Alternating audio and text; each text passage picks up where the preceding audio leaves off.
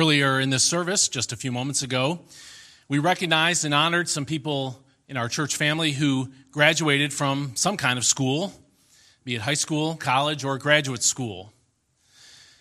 Every one of these people that we recognized, and every one of us, in one way or another, learned something that we know, probably many things that we know, from a teacher.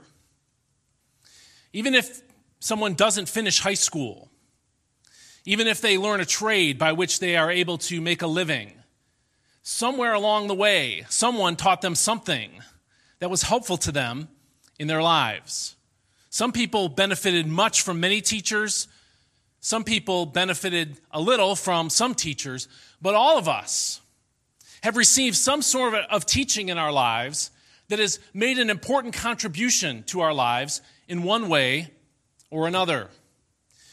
And in this instance, what is true in our lives generally is also true and very much true when it comes to the church. When it comes to the gathered people of God, teaching is important. Teaching God's word is important to the church. And that's because we need teachers for many reasons. One reason is to complete the Great Commission. We, and by we I mean the church, by we I mean specifically this local church.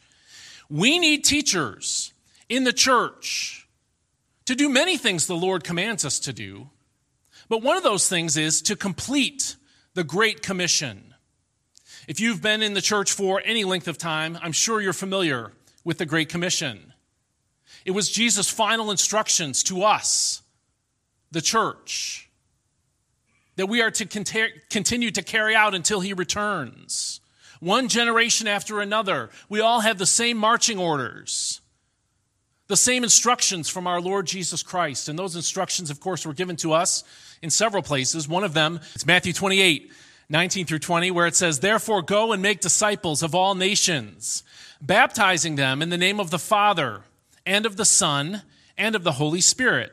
That's the part of the Great Commission that gets the most ink, the most press, and it's important, but that's not the end of it, because Jesus goes on to say this, "And teaching them to obey everything I have commanded you, and surely I am with you always to the very end of the age." Right there at the beginning of verse 20, Jesus says that part of the function of the apostles and part of the ongoing work of the Great Commission is not just to reach people for Christ, although that's important, but it is to teach them to obey what Jesus has said.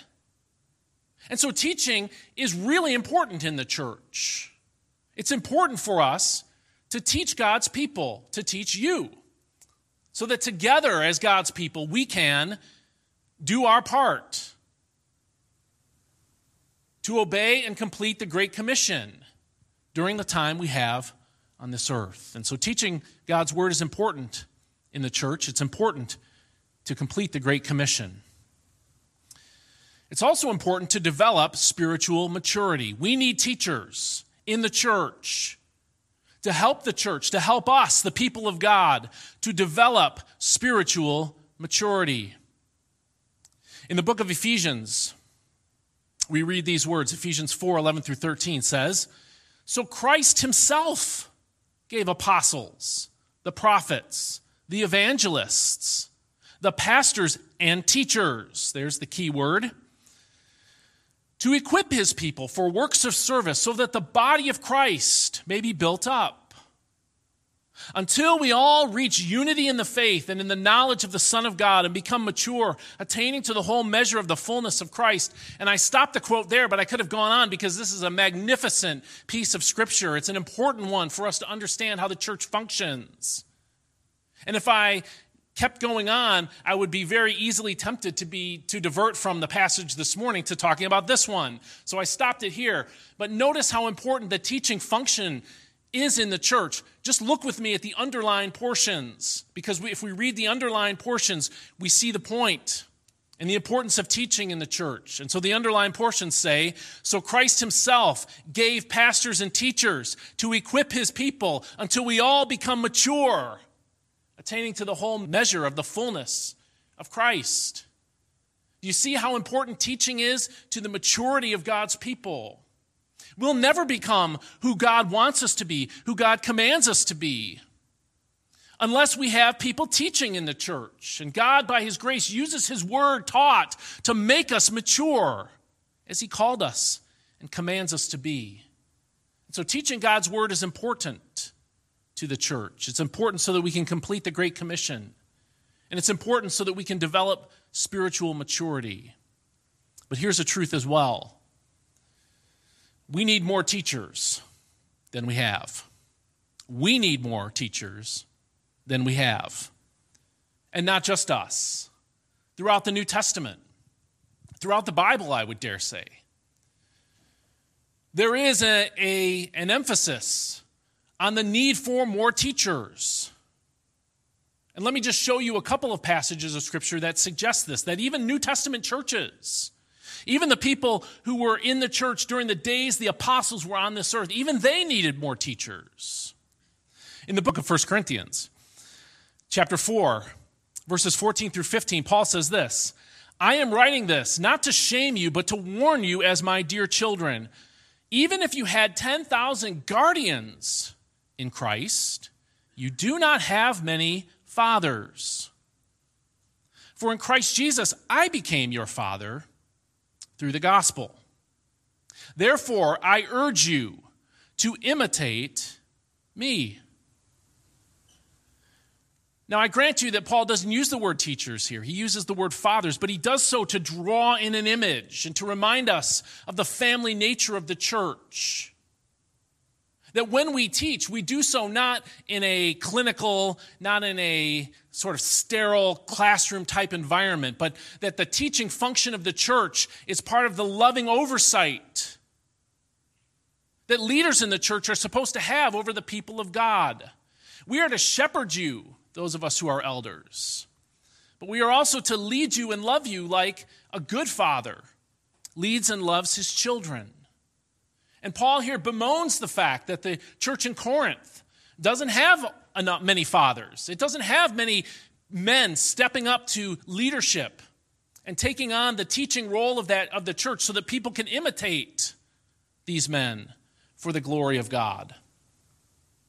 And in the book of Hebrews, the writer of Hebrews bemoans the lack of teachers in the church that he was writing to. He says, the time has come when you should be teachers, but someone has to teach you again the very basic principles of God's word. And what's true of the churches in the New Testament is also true of us here at Calvary Bible Church. Calvary Bible Church needs more new teachers as well. We need children's church teachers right now to rebuild our children's church ministry after the COVID shutdown. We've had to combine some classes because we lack the teachers that we need in this important ministry to our children.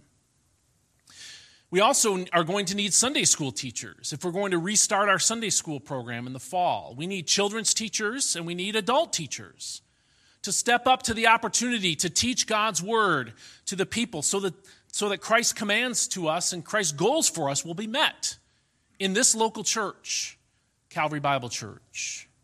We need Awana leaders when Awana restarts to teach children in our church, to teach them to follow Jesus Christ and grow in their faith. And so the church needs teaching. Teaching is it's an important part of the church's ministry. And that's because teaching God's word is important to the church. And so, because of this, it is with great concern in my heart that I come to our passage for this morning, James chapter 3, verse 1. Because we need more teachers in this church, not fewer of them. And yet, look with me at James chapter 3, verse 1, and look what James has to say for us this morning. He says, "Not many of you should become teachers, my fellow believers." I got to tell you that I don't like that statement. Written on its face, that is. Because we need more teachers in the church, not fewer. And my concern is that at a time when we need more of you to step up to the opportunity to teach, that if we misunderstand this passage, and that's what it would be, a misunderstanding, if we misunderstand what James says in this verse, I may warn you off or cause you to shy away from stepping up to the opportunity to teach instead of hoping to compel you to take a step of faith in your life and step into the teaching role. And so if there is in the New Testament this drumbeat of the need for more teachers to be developed and to be serving in the church, and if in Calvary Bible Church we need more teachers to serve in these various positions of teaching in our church, how do we integrate that? How do we interpret this verse with both the New Testament teaching about the need to develop and deploy teachers and our own need to develop and deploy teachers? And I think there's a clear answer to it. And the answer, of course, is given to us in the text. Although James is warning us about the role of teaching in the church, there's a very specific nature to his warning. And that very specific nature to his warning is not to denigrate the importance of teaching in the church. It's not to try to say that we really need to restrict this to just a few people and stop having so many people teach. No, that's not the point at all. The point is this, that teaching God's word is important to the church, but teachers of God's word must develop spiritual maturity first. If we understand James 3, 1 and 2, which will be the focus of today's message, I think we'll see that what James is trying to emphasize with his words is not to try to restrict the teaching function in the church to a few, but rather to emphasize the importance of spiritual preparation and maturity before someone becomes a teacher, not after they assume the role, and certainly not never once they've assumed the role. James is saying what he's saying in verse 1 to try to underscore for us the importance of developing spiritual maturity first and then moving into a teaching role in the church. And so the point of verse 1, when James says, not many of you should become teachers, the point of that is very simply this: examine yourself before you become a teacher. See, that's what James is trying to get them to do. He says this very shocking statement in order to stimulate in them and in us some spiritual introspection. He's trying to get us to examine our own life and our own profession of faith and our own maturity as Christians before we assume the teaching role, rather than trying to restrict the teaching role to just a few. And so let's look together at verse 1 in a little bit more detail and see how it teaches us to examine ourselves before we become a teacher. Once again, James chapter 3, verse 1 says, not many of you should become teachers. And this word not is put first both in our English Bible and in the original Greek because it is designed to be emphasized. In Greek, usually the early words are put where they are for emphasis, and James does it to sort of shock us and to sort of get our attention. And I think it's because in the church that James was writing to, or the churches that James was writing to, people were aspiring to teach before they had demonstrated the kind of spiritual maturity that was necessary to teach. Remember that just before this passage, the paragraph before this at the end of chapter 2, James was trying to emphasize that faith without works is dead. He was trying to say that there are many people who profess faith in Christ who don't possess faith in Christ. That there are some people who say they are Christians, but they don't live like Christians ought to live. James is now concerned that some of those people will step into the teaching office and they will begin to teach God's people, even though they aren't genuine Christians themselves. And even though they haven't achieved any spiritual maturity themselves. He knows that someone who does this is going to be a danger to the church instead of a blessing to the church. That's why James writes the way that he writes. It's to shock us. into considering our own profession of faith and our own walk with God, to consider the place of our own spiritual maturity before we try to teach others what it means to become spiritually mature. And the passage goes on and says this, "Not many of you should become teachers, my fellow believers, because you know that we who teach will be judged more strictly." This word for teachers is a generic term, and I believe that James intentionally makes it generic. He's not here referring merely to elders in the church, although pastors, elders, they're the same thing in the New Testament. We are the chief teaching officers of the church. It is our job primarily to teach the Word of God well to our congregation. But James wants us to understand that there are other kinds of teachers in the church, even beyond the elders, and that the things he is going to say to us about spiritual maturity apply to other teachers. They certainly apply to us who serve in the office of elder, but they also apply to anyone who uses the Word of God to try to build maturity into other Christians and to try to shepherd others in their walk with God. And so James says, "Not many of you should become teachers, my fellow believers." And then he begins to tell us why. He says, "Because you know that we who teach will be judged more strictly." Now, going back to this word "not" for a moment, it could be translated "not," or it could be translated another way. It could be translated "stop becoming many teachers." And I think that's what probably James is trying to say here.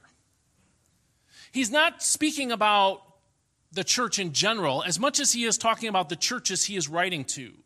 Remember that the believers that James was writing to were Jewish believers. They were people who had grown up in the Jewish faith. They had grown up in the synagogue. And in the synagogue was ruled by rabbis. And rabbis had to be trained before they could assume the teaching office.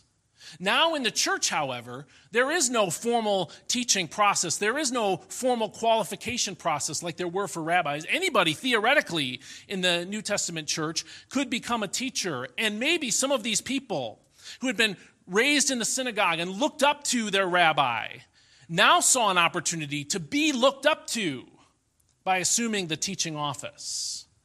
And so I think James is addressing a particular problem in the churches that he was writing to. But even though it's a particular problem in the churches that he was writing to, caution is still called for all of us when we assume or consider taking on a teaching role or a teaching function in the church. And the latter part of verse 1 gives us the reason why we ought to exercise that caution. It tells us why we should be careful and examine ourselves before we teach other people. And the reason for that is that we are going to be judged more strictly. That's the point that James says. Notice again at the end of the verse, he says, "Because you know that we who teach will be judged more strictly." There is a greater accountability that the Bible describes for those who serve in the teaching function in the church. And this greater accountability is not detailed by James, but other passages of Scripture help fill in the meaning for us. The primary thing I believe that James has in mind when he talks about how we will be judged more strictly is our accountability to the Lord himself. The New Testament speaks with some regularity about how there is going to come a day when we stand before God in judgment. And part of that judgment, especially certainly for us who are Christians, is how we have lived the Christian life. And when James talks about how we who teach will be judged more strictly, I think he has in mind that day of accountability, that day of judgment, when we stand before God and God examines with us the life that we've lived and the spiritual fruit that was born from the life that we lived. And James says God is going to hold those who teach to a higher standard. He is going to have greater accountability for we who teach. And other passages of Scripture reflect this at all. Here's over and over again. Here's one of them from the book of Acts. Paul, speaking to the elders in Ephesus, says this, "Therefore I declare to you today that I am innocent of the blood of any of you." That's a really solemn statement. Paul is saying, I'm off the hook when it comes to God. I'm not worried about the day of judgment because I've fulfilled my role. And therefore, none of you can point to me and say, I tripped up in the Christian life or I failed to become what God wanted to be because of what you did. That's why Paul goes on to say in the next verse, "For I have not hesitated to proclaim to you the whole will of God." Paul says, I'm off the hook as a teacher because I haven't shied away from teaching God's word. I taught the hard stuff. I taught the important stuff. I taught all of it. And I taught you what it means to follow Christ and to live for God with your life. And here, when he says, I'm innocent of the blood of any of you, he's saying that there is a day of accountability where those of us who serve in a leadership role and those of us who teach in the church will have to give account for how the people we taught and led live their lives. Not that we're responsible for the sinful choices they made after receiving God's word, but rather, were we straight with them? Were we honest with them? Were we clear with them about what the Bible teaches? And do we urge them to the best of our ability to follow Christ? That's the kind of accountability that the Scriptures say. And that's what James has in mind when he says, we who teach will be judged more strictly. We'll stand before God and give an account of the way that we taught. We who hold the teaching role in the church. But there's more to it than just the accountability to God. There's also an accountability to the church. People who teach God's word are also held to a higher standard by the rest of the church family. And the Bible talks about this. And Paul talks about this in 1 Timothy chapter 5, where he says this, "Do not entertain an accusation against an elder unless it is brought by 2 or 3 witnesses." Because of the position of elder in the church, there are sometimes people who make false accusations against the leaders of God's church. And so Paul sets a standard. He doesn't say never entertain an accusation. He says it needs to be a clear and compelling accusation with clear evidence. And if there is clear evidence, what do? The next verse says, "But those elders who are sinning, you are to reprove before everyone, so that others may take warning."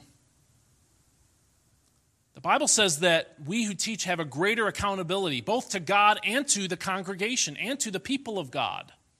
That when one of us sins in a way that would disqualify us, or in a way that is publicly known, that needs to be dealt with in a public way. And the reason is given at the end of the verse, so that others may take warning. See, even a sinning teacher can serve as a negative example. It can serve as someone, and in his probably last moments teaching, he can teach through the rebuke that he receives and hopefully the repentance that follows it when he is accused of sinning against God. And so when James says in chapter 3, verse 1, "Not many of you should become teachers, my fellow believers, because you know that we who teach will be judged more strictly," what he is saying to us and what he is teaching us is that there is a greater accountability for those who enter the teaching office. And therefore, because there is a greater accountability, each of us who teaches should examine ourselves before we become teachers. Now, these are very solemn words. And like I said, there's a potential for you or any of us to say, well, I'm not going to teach then because I don't want to be held to greater accountability. I don't want to have to answer for the blood of anyone when I stand before the Lord, and I certainly don't want to be rebuked publicly for when I sin. I understand that that's a natural response to this passage of Scripture, but it's a wrong response. The church needs teachers. And the response to this passage is not to say none of us should teach because the consequences are too great. If that happened, the church would wither and it would die. No, the proper response is then to examine yourself, to work on your own spiritual maturity before and during the time that you teach the Word of God, so that you are growing in your faith, and so that God's Word is working in your life, moving you toward maturity. And so in verse 2, James goes on and speaks more about this need to develop spiritual maturity first. And he says this, that you should examine yourself for maturity, not for perfection. Yes, you and I should examine ourselves before and while we teach the Word of God, but we shouldn't set the bar so high that none of us qualifies to teach. The standard of teaching, the standard of maturity for teachers is not perfection, but rather it is maturity. Look at verse 2 with me. James chapter 3, verse 2 says, we all stumble in many ways. The first thing to see about this is the inclusive nature of our stumbling. He says we all do it. That includes James himself. Although there is a high standard set for teachers, James immediately concedes and acknowledges, and you all know from experience, as do I, that nobody is perfect in the Christian life. But notice how he describes the expression of depravity that happens in a spiritual leader, in a spiritual teacher's life. He says we all stumble in many ways. And that word stumble, I think, is key. I think it's very important, because it suggests a metaphor. It's the metaphor of walking. Every one of us, from the time we learn to walk as children, have had success in walking from one place to another, be it across the room or for a long ways. But all of us have had times where we stumbled and where we have fallen. Sometimes the stumble doesn't result in a fall, sometimes it does. But people who walk will eventually stumble, and all of us will eventually fall. The word stumble, both in a walking context, and I think it's the reason why James chose it here, describes an unintentional tripping or slipping, an unintentional fall that results. And as you know, there is a difference between walking along a path and tripping over a root from a tree and falling into the mud and getting mud on your clothes. There's a difference between that and what you did as a kid, or what your kids do now or did when they were little, which is intentionally jump into the mud and play there. There's a difference between stumbling and diving in head first. And I think James uses this metaphor of stumbling while we're walking to emphasize for us that even spiritually mature people stumble into sin. But spiritually mature people don't dive into sin. And there's a big difference. Right now in the church, as there is in every era of the church, there is news about leaders, well-known leaders, who sinned in a way that disqualified themselves. Some of them sinned in sexual ways, some of them in other ways, in things that they said and so on. Some of them with money. Any one of those sins can happen to a spiritual leader, but there's a big difference between someone who is trying to follow God in their life and they unintentionally fall into that sin or some other sin, and someone who lives in that sin and tries to hide it. Someone who holds to the teaching office and therefore projects themselves to be a spiritually mature person, while in the background they're extorting money or living for the income that a very large ministry might bring to them, or being involved with people in their ministry in an inappropriate way. There's a big difference between stumbling into sin and living in sin and trying to hide it. James says, every teacher, he says, we all stumble, and notice the last part of, or the next phrase, I should say, in verse 2. He says, we all stumble in many ways. And I like the NIV's translation because I think it's right. He's talking not about the amount of stumbling, but rather the very different ways in which we stumble. That there are sins that we commit, some of which are known to us, and some of which we do, and we're not even really aware of our own fault until someone or the Lord himself makes us aware of it. There are many ways in which we fall short of spiritual perfection and spiritual maturity. And so that means the goal for us as teachers is not a perfect life, but rather it is a mature life. What God calls us to in this passage as teachers is not to never sin at all, but rather to be growing in the Christian life. And when we stumble, of course, to deal with it in the right way, to seek God's forgiveness and the forgiveness of others, to repent and return to the path of righteousness when we stumble and fall. And so this is what James is describing here. He's describing the need for teachers in the church to live out spiritual maturity before they seek the teaching office. Now notice the next half of verse 2, the next part of verse 2. James says, anyone who is never at fault in what he says is perfect, able to keep their whole body in check. Now here James begins a diversion, and it's going to be a long diversion. Because James sees the sins of the tongue as being one of the hardest, maybe actually by his language, the hardest sin for people to tame, he is going to talk about it as a sin from here in the second sentence of verse 2 all the way through the end of verse 12. And he's going to generalize and talk about the sins of speech as applies to all of us. But he brings it up in this context, both because teachers use speech to speak to others, and therefore, since God holds us to a higher standard, we need to be good in the way that we speak, both when we're up in front of people and when we're not up in front of people. And also because it's a difficult sin to tame. And so we'll come back to the issue of sins of speech later in another message, in other messages going forward. But right now I want to focus on this, where James says anyone is perfect. And I just told you that the standard for God's teachers is not perfection, but rather maturity. And so it is with a great deal of dismay. It's the second time I've just been dismayed in 2 verses here. But it is with a great deal of dismay that I come to this verse, not because of what it says, but because of the way it's translated.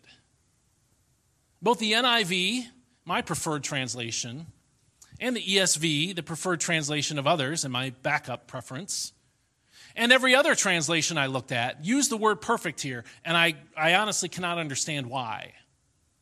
Because there is a Greek word for perfection, and this ain't it. This is a Greek word for maturity. It's one that means to reach the end goal. And that's what James is trying to emphasize. He's saying someone who tames his speech has reached a level of maturity. And that's what all Christians should be striving for. Remember the passage I showed you from Ephesians way back that says, till we all come into maturity in the faith. That's what God wants. He wants a church full of people who have grown in their walk with God, who have grown in the power of the Holy Spirit, who have grown in their obedience to Christ, so that all of us are qualified to teach. Because we know the Word, and we've been matured by the Word, and we're able to pass it on to other people. And so James lays down this test of the tongue, not to try to disqualify us all, but to tell us that this is probably, for most of us, the hardest thing we'll struggle with. And if we reach a level of maturity where we can handle our speech, then he says at the end of the verse, that person is able to keep the whole body in check. In other words, that person is going to be able to manage their depravity. They're going to be able to manage their sin struggles because they've mastered or at least gained some level of maturity in the hardest thing for most people to manage.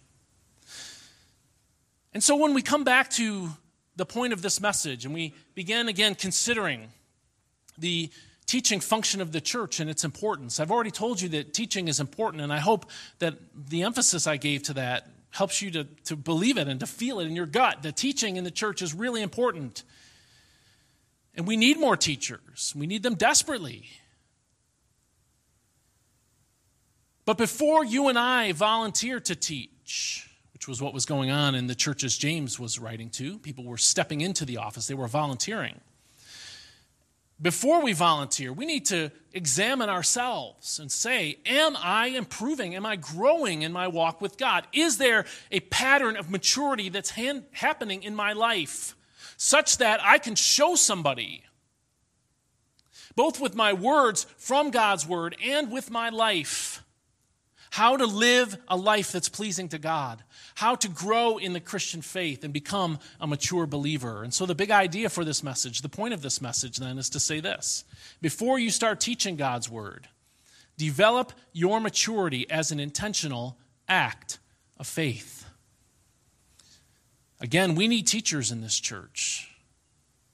And we'll be contacting some of you, asking you to step up to the teaching role in our church. And it's a blessed role. It's one you should aspire to have. But it should be one you aspire to have as you gain maturity and as you grow in your own walk with God. And so as we conclude this message, I just want to give you a series of questions to consider, to try to evaluate your growth in the faith and where you are in terms of your spiritual maturity and preparation to serve in the teaching role. I've put these questions into the app for this morning, and you can look at them there and think about them, but just think through them with me. The first question I would ask is, do you really understand the gospel of Jesus Christ? That's not in the text, but it's important because that's what James has been talking about over and over again. Do we actually have a living faith, or do we have a faith without works, which is dead, a claim to faith? Some people who have faith without works, some people who have a dead faith, do so because they don't really understand the gospel message. And sometimes in the church, you'll encounter people who serve in important leadership positions that involve teaching, and they don't really understand the gospel. They can't tell you in a succinct amount of words what it means to become a Christian and how a person becomes one. And if you and I are going to teach in any role in the church, we need to at least understand that. We need to understand that the gospel can be boiled down to, or these words can help us remember all of the pieces of it. That the gospel is about God, sin, hell, Christ, faith, and repentance. If you can remember those words in that order, you can tell somebody the gospel of Jesus Christ. And if you teach in this church, someone should be able to, this would be a rude thing to do, but to be able to shake you out of your sleep at 4 a.m. and say, what is the gospel? And you should be able to say, God, sin, hell, Christ, faith, and repentance, and walk through those concepts scripturally and explain what it means to become a Christian. Do you know what it means to become a Christian? My following question comes right after that one, and it is this: have you really believed in the gospel of Jesus Christ? It's amazing. Sometimes you encounter church leaders who not only can't tell you what the gospel means, but if you ask them how they know they're saved, they might say, well, I'm trying real hard. That is not the gospel. Someone like that has not believed the gospel of Jesus Christ. And there are, as we've seen in other passages of Scripture, believers who do understand the gospel, but they've never really believed, and by faith received the forgiveness of sin that is promised in the gospel. Have you reached the place in your life where you not only understand what the gospel is and what it means, but that you have received the forgiveness of God and you've received the implanted word, as James called it in chapter 1? And you've had the Holy Spirit give you the new birth so that you want to follow God with your life. That's an important step of maturity for anyone, especially for anyone who wants to teach. Do you really understand the gospel? Have you really believed the gospel? Here's the next one. Are you working on your biggest sin struggles? James says we all stumble in many ways. None of us is perfect, and that is not the standard. But are you working on your biggest sin struggles? Every one of us is aware of certain areas of temptation where we are especially weak. That's part of dealing with the inherent humanity, the inherent depravity that God has judicially put on all of us, that we came into this world as sinners. That means we're aware of the ways in which we are tempted and the ways in which we sin. But the question isn't, do you have sin struggles? The question is, are you working by the grace of God on your sin struggles? Are you putting to death, as Paul would say, the sins that beset us, as the writer of Hebrews would say? Or are you content to let the sin struggles in your life continue and persist and even grow? My next question is this: have you seen growth in your struggles against sin? Of course you're not perfect, but can you look at your life and see where God has grown you and where your life has gotten more mature as a Christian, as where you've become more Christ-like in the ways that you talk to other people, the way that you deal with other people? Teaching God's word is important to the church. And we need more teachers. But we need teachers of a particular type. We need teachers who are growing in their maturity. And so I want to invite you, and I want to see all of you become teachers in some way or other of God's word in our church. But before we step into that role, before we take that responsibility on, we need to develop spiritual maturity as an intentional act of faith.